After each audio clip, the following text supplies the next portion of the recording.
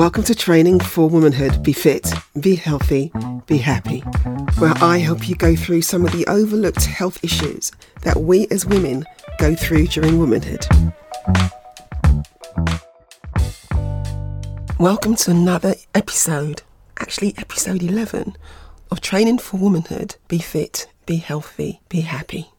Today I'm going to talk to you about creatine and what is creatine, how it can help women, especially women of a certain age, how it can help reduce menopausal symptoms, how it can help to increase muscle mass, how it can help to improve mood, how it can help to improve brain fog. It's literally the wonder of creatine.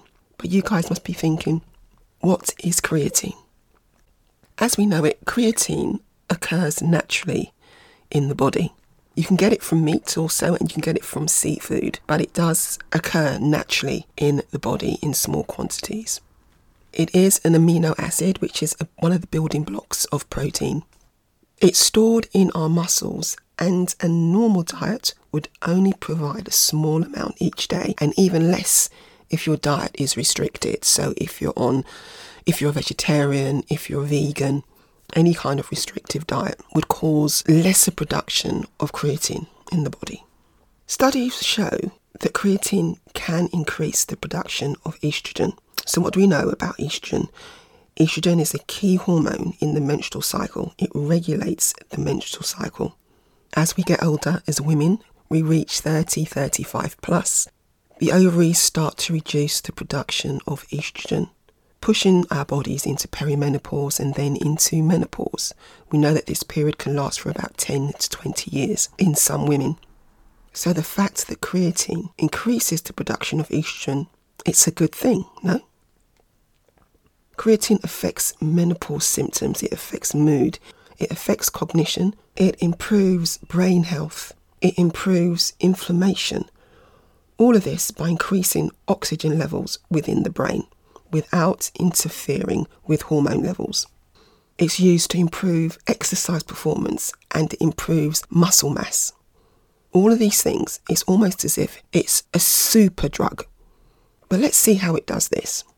So in the body, creatine combines with phosphate to form creatine phosphate. Pretty simple. ATP in our bodies, which is the energy source, it basically allows our bodies to function and also provides energy by hydrolyzing the phosphate. When ATP is hydrolyzed, it produces a waste which is called ADP, which has no use in the body whatsoever, and it's usually discarded.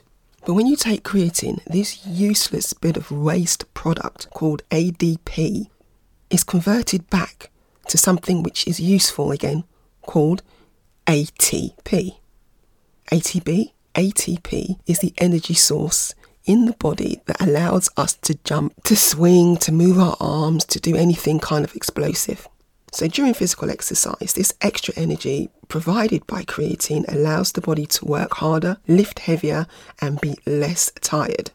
Post-workout, you can also help the muscles to recover faster by restoring the optimum levels of creatine stores, helping the body to regulate itself, regulate its temperature, and prevent injury. Now, I know if you know anything about creatine, its association with bodybuilding, with bulking, it's not something that you desire for yourself. You want a slim body, you want to lose weight, and creatine can help you do that. What studies show that in women, creatine significantly increases strength without significant weight gain or bulking. Other studies show increased upper body strength and simultaneously reducing body fat percentage. So if weight loss is your goal, creatine can support this.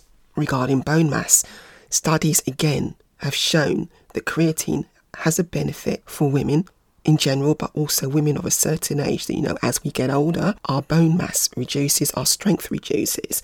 Creatine has been shown to have benefits in this area. And of course, this is relevant for women, as in perimenopause, we stop increasing bone mass and the mass starts to deteriorate. Bloating.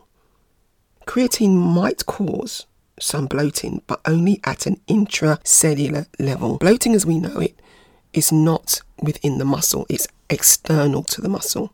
The bloating that creatine causes, it's the muscle absorbing water, so it's intracellular.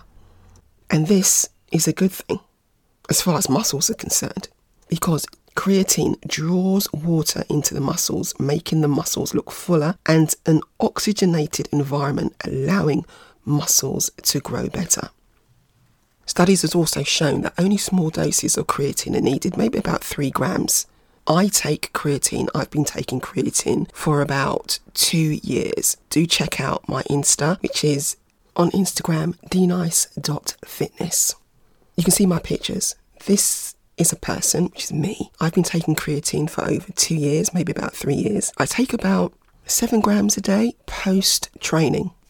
And what it allows me to do is lift heavier, build greater lean muscle, and allows my muscles to look fuller, which is what I want. This is my personal requirement as I train towards competition.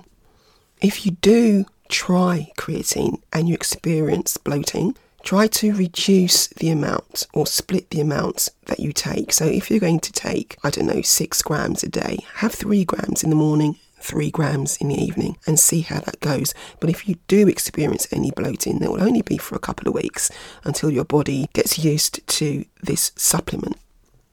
Creatine is one of the most widely researched supplements on the market, and it consistently shows great performance with no side effects. So if your goal is weight loss, increased performance, muscle toning, try it out. You can try it in tablet form, you can try it in powdered form. It comes in many forms, mainly in the form of creatine monohydrate, which allows the body to break it down a bit more easier.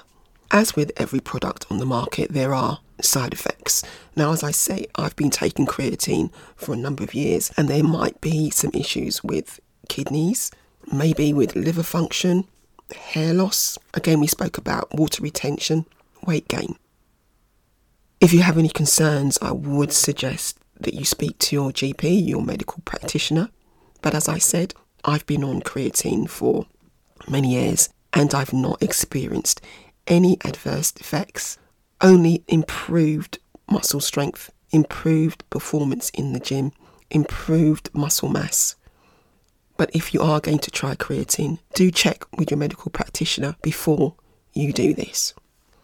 Thank you for listening this week. I do have some free downloads for you. If you jump onto my website, dnicefitness.co.uk, and click download, there are a couple of downloads there on macros, macro counting, food tracking. These are really useful for you on your weight loss journey. Until next week, where I'm going to be talking to you about cholesterol. We'll speak then. Thank you for joining me for this episode of Training for Womanhood. Be fit, be healthy, be happy. Please stay tuned for future episodes and do please subscribe wherever you get your podcasts. You can also follow me on Instagram at dnice.fitness, that's DNYCE, or via my website dnicefitness.co.uk. I'd love to hear from you, and if you have questions of your own or need advice about your health and well-being or womanhood in general, please do send them through my way and I'll respond directly and also in future episodes.